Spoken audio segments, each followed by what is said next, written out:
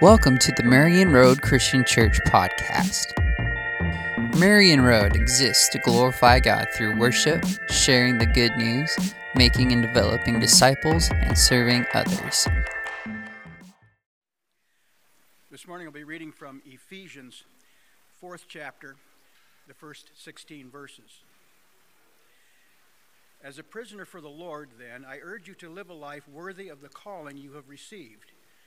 Be completely humble and gentle. Be patient, bearing with one another in love. Make every effort to keep the unity of the Spirit through the bond of peace. There is one body and one Spirit, just as you were called to one hope when you were called. One Lord, one faith, one baptism, one God, and Father of all, who is over all and through all and in all. But to each one of us, grace has been given as Christ apportioned it. This is why it says, when he ascended on high, he led captives in his train and gave gifts to men. What does he ascended mean, except that he also descended to the lower earthly regions? He who descended is the very one who ascended higher than all the heavens in order to fill the whole universe. It was he who gave some to be apostles, some to be prophets, and some to be evangelists, and some to be pastors and teachers, to prepare God's people for works of service, so that the body of Christ may be built up until we all reach unity in the faith and in the knowledge of the Son of God, and become mature, attaining to the whole measure of the fullness of Christ. Then we will no longer be infants, tossed back and forth by the waves, and blown here and there by every wind of teaching, and by the cunning and craftiness of men in their deceitful scheming. Instead, speaking the truth in love, we will in all things grow up into him who is the head, that is Christ. From him the whole body, joined and held together by every supporting ligament, grows and builds itself up in love, as each part does its work. When I was a kid, I had my fair share, many would probably say more than my fair share, of toy tractors around the house and another stash at my grandparents' house. And over the years, those toys got their fair share of scratches and scuffs put into them.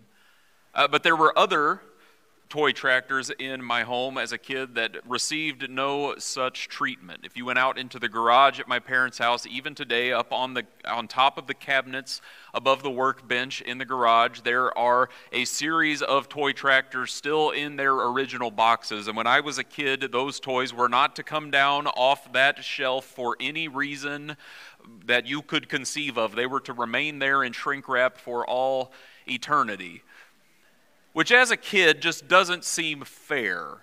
I get it now, the idea of collectibles, and you want to hold on to things and keep them in good condition, but the idea of delayed gratification doesn't make much sense in the mind of a child.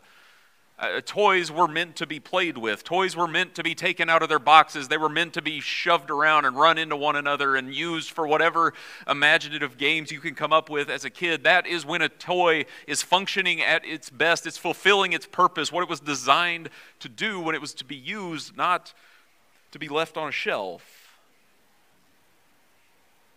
And anything that was made with a purpose functions best when it is fulfilling that purpose.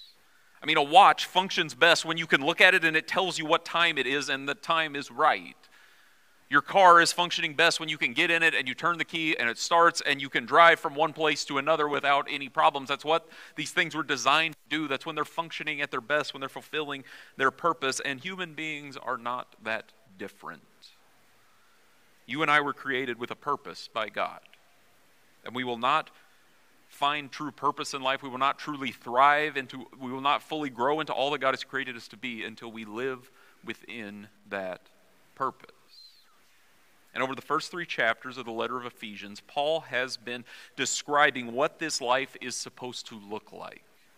God is working through Jesus to make all things new, and all things includes you and me. Because Jesus died and rose from the dead, now he reigns in heaven over all things, and God invites us to walk with him, to walk in good works in anticipation of the day when he will return to make his reign complete. And God has done all of this by grace, even though we were running away from him on a path that led towards death. He's raised us to new life. And that means we can be united together as God's people. All barriers can be broken down within God's family. And this is a story, if you've been following along with Paul, it encompasses all of history. It encompasses all of human existence, united together under the rule and reign of our perfect God who loves us more than we could ever imagine. We've been created to live in that love, to walk in good works God has prepared in advance for us to do. That is the life each and every human being has been created for. And because all that is true, Paul makes a shift, beginning with the passage that Lyle has just read for us, and that will take us through most of the rest of this letter. Because in light of what God has done, we are now called to respond. The life that is available to us has been described, and now Paul begins to describe for us how we can make that life our own. In chapter 3, Paul described his ministry. He prayed that the Ephesians would be given by God an experience of his transforming love. And now he's going to describe how the Ephesians and how all of God's people can step into this life God desires for them. Paul has shown us who we are. He's shown us what God desires to do for us, that we are people who've been redeemed and resurrected by the grace and the love of God. And now he is telling us what to do. And that order is essential. He's not telling us what we have to do so that we can receive the love of God. He's not laying out the conditions that have to be met in order for grace to be received. He's showing how we respond to the gift we have been given. We're being told how to live this life we've already been given. God has moved us into a new country. He's moved us from the land of death into the kingdom of God. And now Paul is describing how you live in this new land that you've been moved into. And Paul begins to describe what this all looks like as a walk that is worthy of the calling which we have received. And you might get tired of hearing me say it, but I think it's important enough that it's worth repeating. Paul does not say walk worthy so that you can prove to God you deserve to receive a calling. He says to walk in light of what you've already been given. You're not being called to walk even though you don't have a map and maybe one day you'll figure it out. He says you've already been told where you're headed, therefore take the next step. This walk after God's calling is a journey that can only be done together. It's not something we're each left to figure out on our own, but we do it alongside our brothers and sisters within the family of God.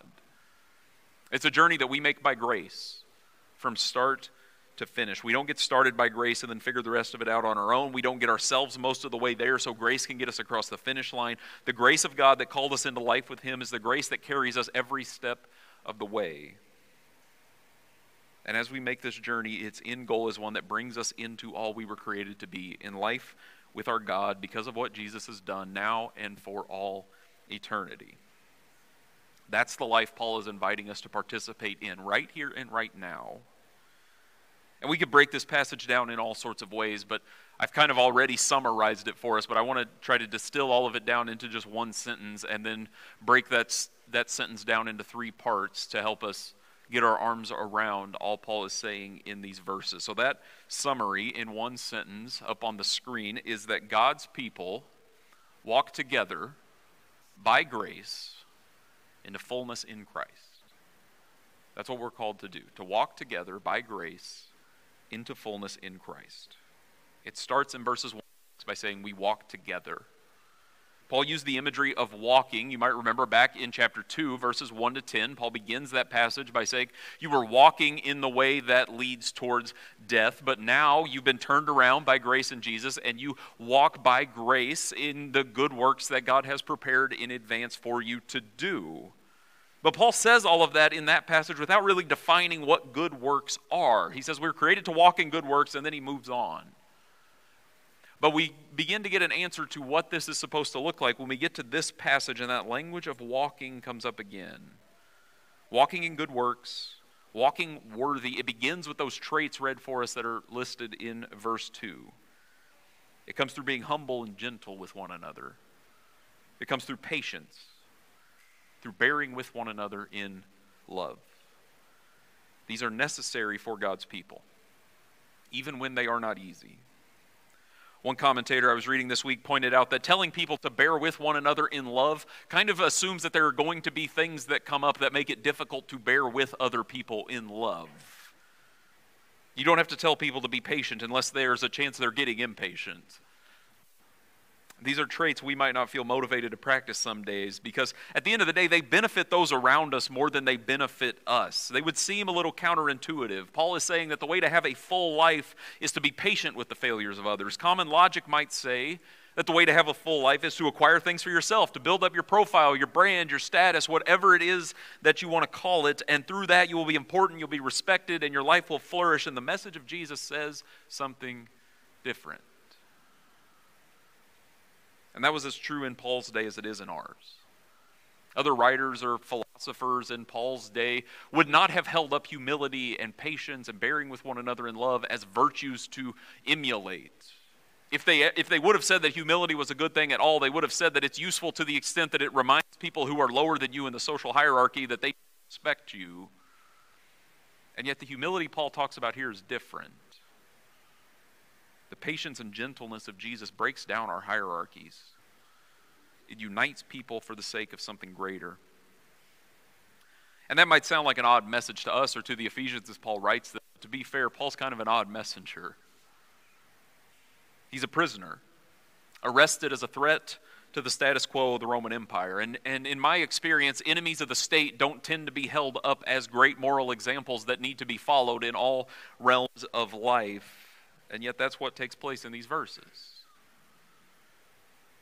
Paul does not see his imprisonment as a means of shame. He doesn't see it as a reason why he should stop proclaiming the message of Jesus. In fact, his chains don't bring him shame, they bring him honor. He sees his example not as one to avoid, but as one to imitate. Because just as he is bound in prison as he writes these words, he tells the Ephesians they are bound to one another. As Paul writes this, he's chained to a Roman prisoner. He's unable to do anything at all without going along with the Roman soldier, without the Roman soldier giving him permission to allow him to do whatever it is that he wants to do. And Paul looks at that, he looks at his day-to-day existence, and he says, that's how the church is supposed to live together. We're bound to one another. We're linked together more so than we could ever imagine. These traits of humility, of patience, of gentleness, of looking to the needs of others ahead of our own and treating others better than they deserve, it might not be easy. It might not be celebrated in our world, but it's how we are called to respond to the grace we've been given. We're called to do these things because it's how God has acted towards us in this love that is greater than we could ever imagine. And so we love one another.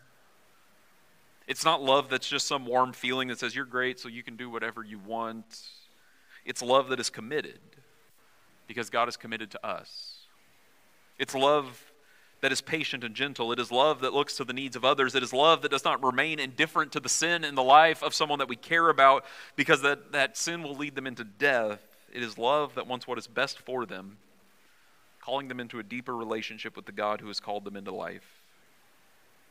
It is love that does not remain at a distance. It is not a love that just deals in the realm of the hypothetical. It is real love that encounters real people, imperfect as they are, imperfect as we are, so that we might show one another the love and grace of Christ.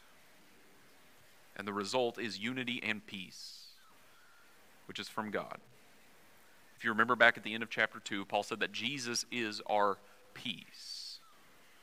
He is the one calling us and enabling us to be at peace with one another as we walk worthy together. Our world tries to find peace and unity around causes and figures. We just need the right cause everyone can get behind. We just need a charismatic leader that can get everyone on the same page and moving in the right direction. And the only true unity we will ever find is around the person and cause of Jesus. It's not something we pursue with our own efforts. It is something that God empowers us to do because the triune God is perfectly united with himself. And he calls us to model that unity with one another. And that is how we find peace and unity, by walking in the way that God has called us to walk alongside one another, empowered by his grace. And this is not quick and easy. Try to live without conflict with anyone for very long, and you'll probably find it difficult, unless you just avoid them completely. The peace Paul describes here is bigger than just avoiding conflict, and therefore it's more difficult to maintain. It requires more than just getting along. It is a group of people coming together from all sorts of backgrounds and experiences and levels of spiritual maturity, seeking peace and unity together. The message of Jesus doesn't tell us we have to all be on the same page about every little thing and then find unity. It tells us to seek unity as we are, right here and right now, despite our differences. And when we encounter disagreements among God's people, we remind ourselves that before all else, we have in common the love of God, and therefore we can have unity. That is what it means to walk worthy of our calling. It is a life richer and fuller than anything else we will ever find. And it might not always be easy, but it's possible because of our God.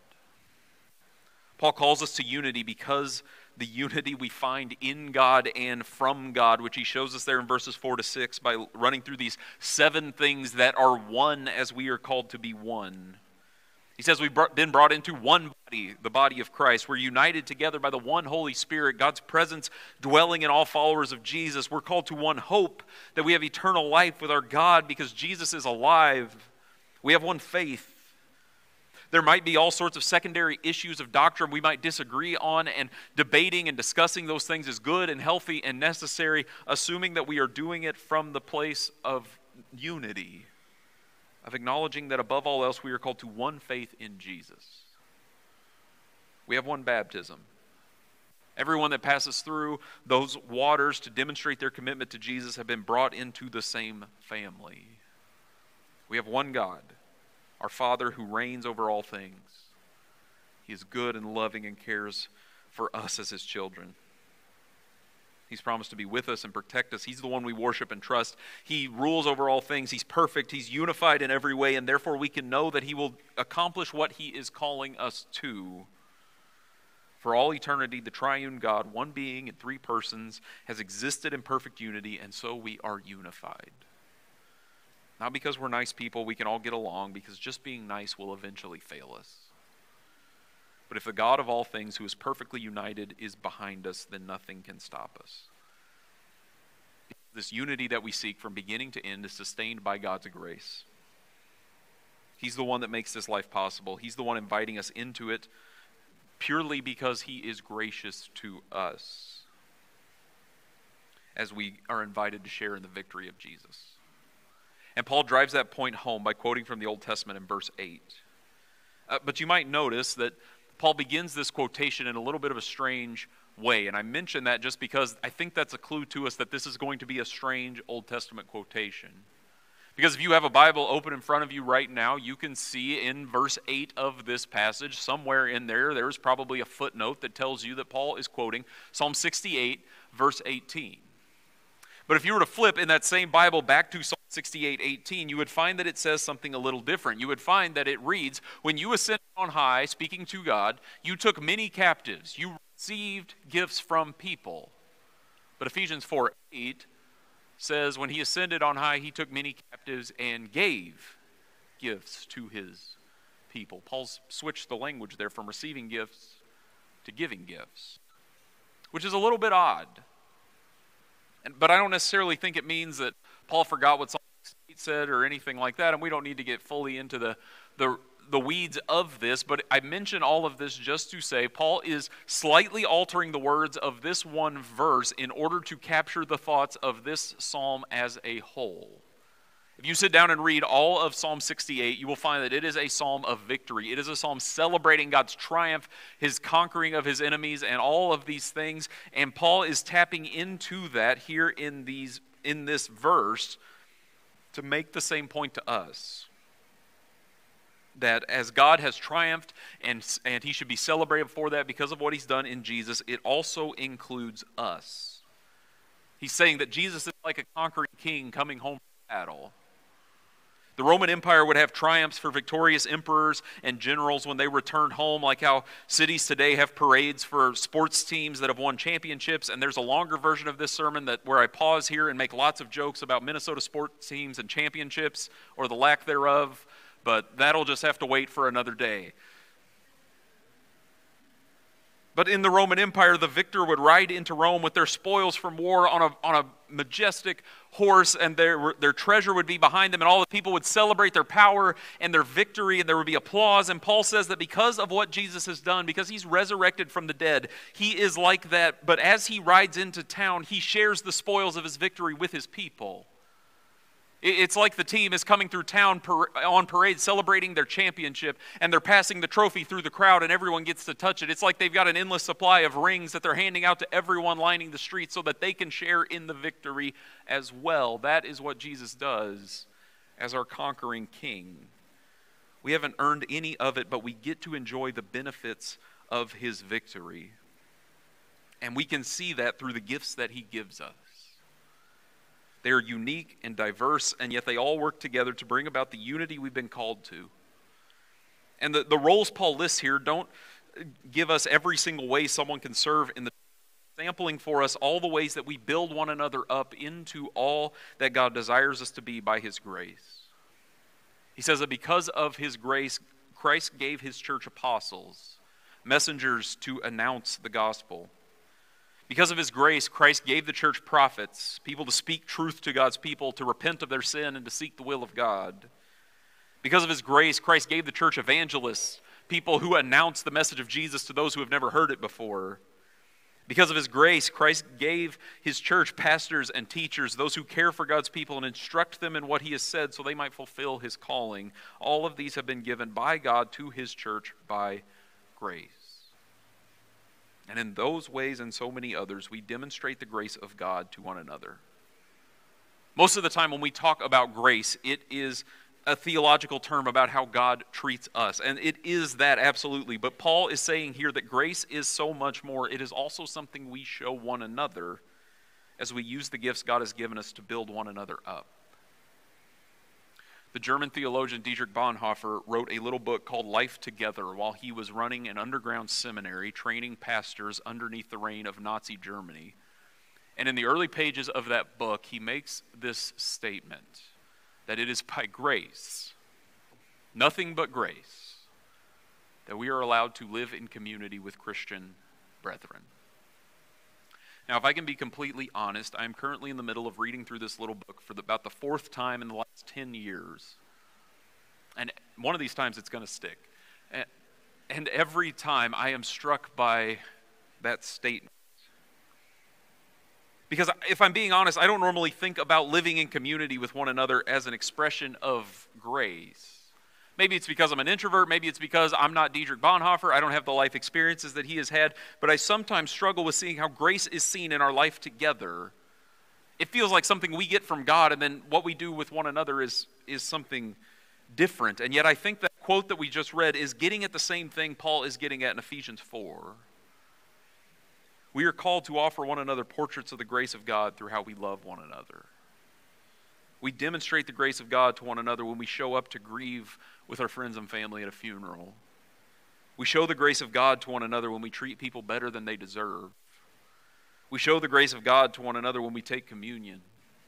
We show the grace of God to one another when we greet people like family, even if they're here for the first time. We show the grace of God to one another by welcoming children the way Jesus told us to do. We show the grace of God to one another when two people with nothing in common can be unified together in their love for Christ. We show the grace of God to one another when people that have been in disagreement are reconciled. When sin is dealt with and forgiven, I see the grace of God demonstrated through you. Through people who serve here each and every week. I see it through people who come to me to tell me about, hey, I saw an issue here somewhere in the building and I just fixed it, just wanted you to know, and I didn't even know that it was an issue. I see the grace of God demonstrated when I hear stories of you all checking on one another when you're sick, bringing meals, visiting, praying, and encouraging one another as you walk together. And that's the sort of life this passage is calling us to. After Paul mentions all these roles in verses 11 and 12, he gives the reason why God has given us these gifts.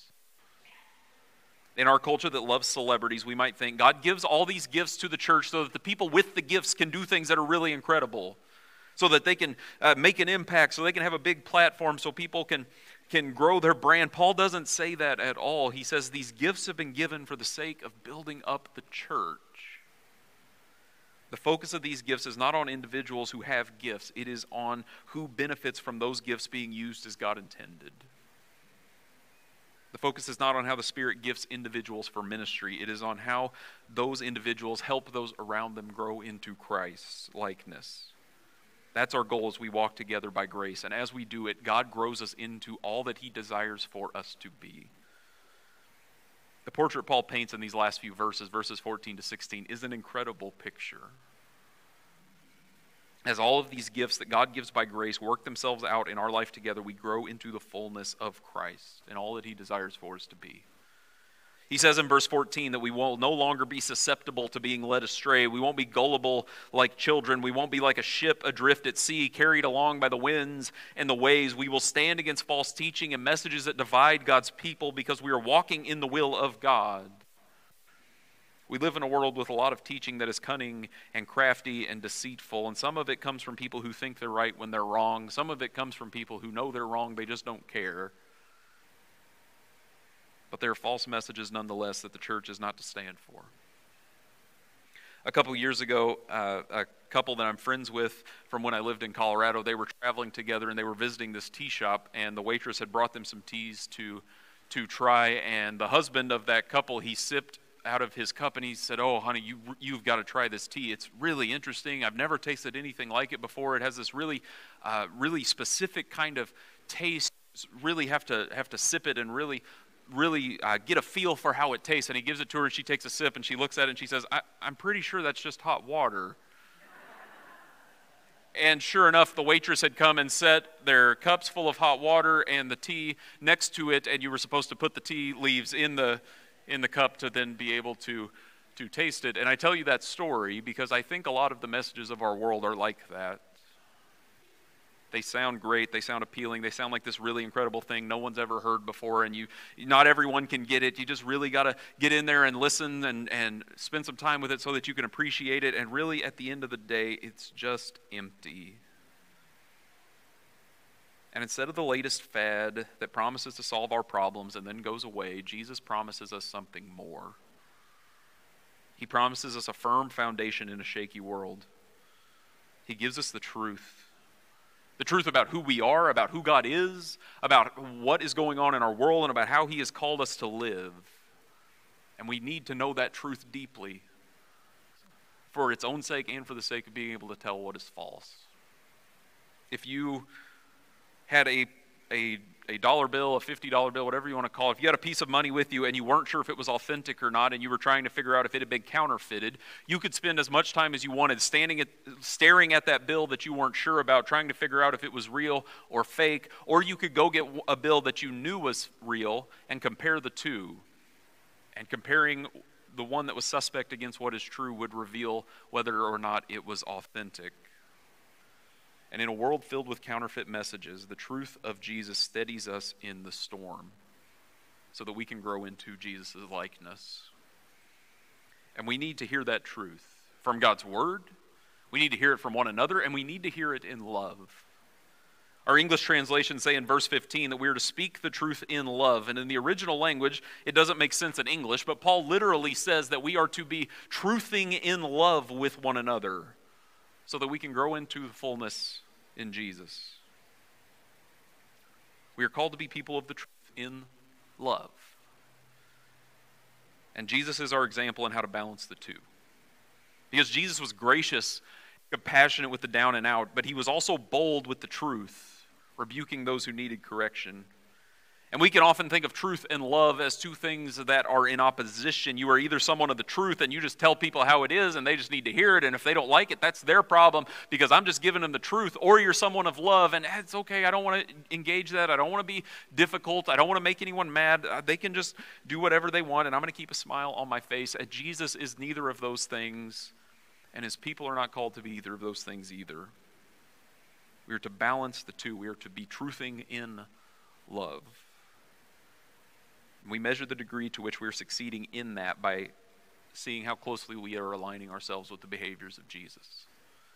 And as we walk in His footsteps, we grow into all that God desires us to be. And He has promised us that He will get us to our destination because He is currently reigning in heaven. And that fact means that he is fully willing and fully capable of giving us everything we need to fulfill the calling he's placed over us. We're called to walk in a worthy manner together by grace as God enables us to walk with him. And we're not always good at that. You and I are imperfect people. And yet God uses us. And when we walk as he intends, it is an incredible thing. Last spring, towards the end of last school year, Whitney and I went to our nephew's band concert at his school. And just so you know, we didn't have to camp out ahead of time to get tickets into the venue. We didn't have to pay admission. It was as in demand as any junior high band concert has ever been. And at one point during the concert, they were going to play a specific piece. I believe it was called Old Time Rock and Roll by a composer named Bob Seger and the Silver Bullet Band. And that was a joke. You could laugh at that. And I found it humorous. I don't know if anyone else did, but I found it humorous because the band director stood up and started explaining, what the song sounded like and things to notice and to really listen for as the band was playing. And I was thinking, I think everyone over the age of 10 in this room right now knows this song pretty well. I think we can just play it and let it go. And the band starts playing, and I realized that, the band director thought he needed to explain some things because this sounds a little different from every other version of this song I've ever heard before. And I'm not going to stand up here and, bash the musical abilities of a bunch of junior high kids, but, it wasn't great. My family's never going to listen to this. It's fine. But there were moments, as you're listening to this and seeing everything that's going on, there are moments, if you really engage, if you really listen, where you can see exactly what's happening. You can tell that exactly what song they're playing, and you can enjoy it and appreciate it. And sure, it's not everything it was supposed to be, but there are glimpses of it in there, and those glimpses are a beautiful thing. And I think right there is a portrait of the church. Yes, we are not perfect. Yes, we get it wrong every now and then. We can be impatient, we can be egotistical at times, we can be sinful, we can fight for our own way instead of the good of those around us. If we're being honest, we're probably much closer to a junior high band than we are to a professional orchestra. And yet,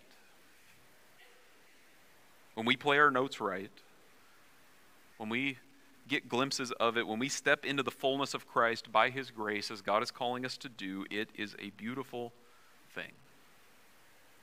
There will come a day when Christ will return and make us new and transform us into that professional orchestra that he has always desired for us to be. And until then, we pursue glimpses of that by showing one another the grace of God that he has given us in our life together.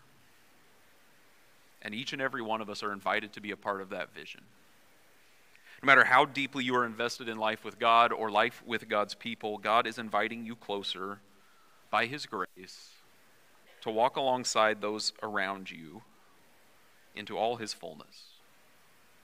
So take the next step. Maybe you need to dig more deeply into the relationships you have with other followers of Jesus because we're called to life together. Maybe you need to rely more deeply on the grace God has given you and sustains you with every day instead of trusting in your own strength and abilities.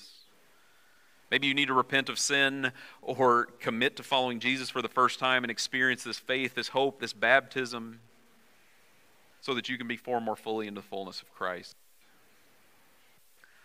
I don't really know what life like this passage describes looks like fully for myself, for you, for us as a church. I think Paul's intentionally vague with the vision he casts in these verses, because what he's describing looks a little different for each of us as we contribute to the body of Christ by grace. I don't fully know what this looks like, but I can tell you I want to experience it. I want to experience it more deeply, and I want to experience it alongside each of you. None of us can do it on our own. We need one another in life together, seeking God's presence by grace as we grow into the fullness of what he desires for us. I hope you will join me. I hope you will join us as we seek this life together. Let's pray. God, we thank you that you have not left us as orphans, that you've made us your children, and you brought us into your family. And I thank you for this church, for the fact that we are brothers and sisters in Christ. And God, we confess our own frailties, our own imperfections before you now, the ways we have sinned against you and sinned against one another. We ask for your grace to cover up those wounds and to heal us. We ask for your grace to bind us together so that we might walk worthy of the calling you've given us as one people, pursuing all you desire for us. We ask all this in your Son's name. Amen. We hope that you were encouraged and challenged by this message given by our own senior pastor, Monte French.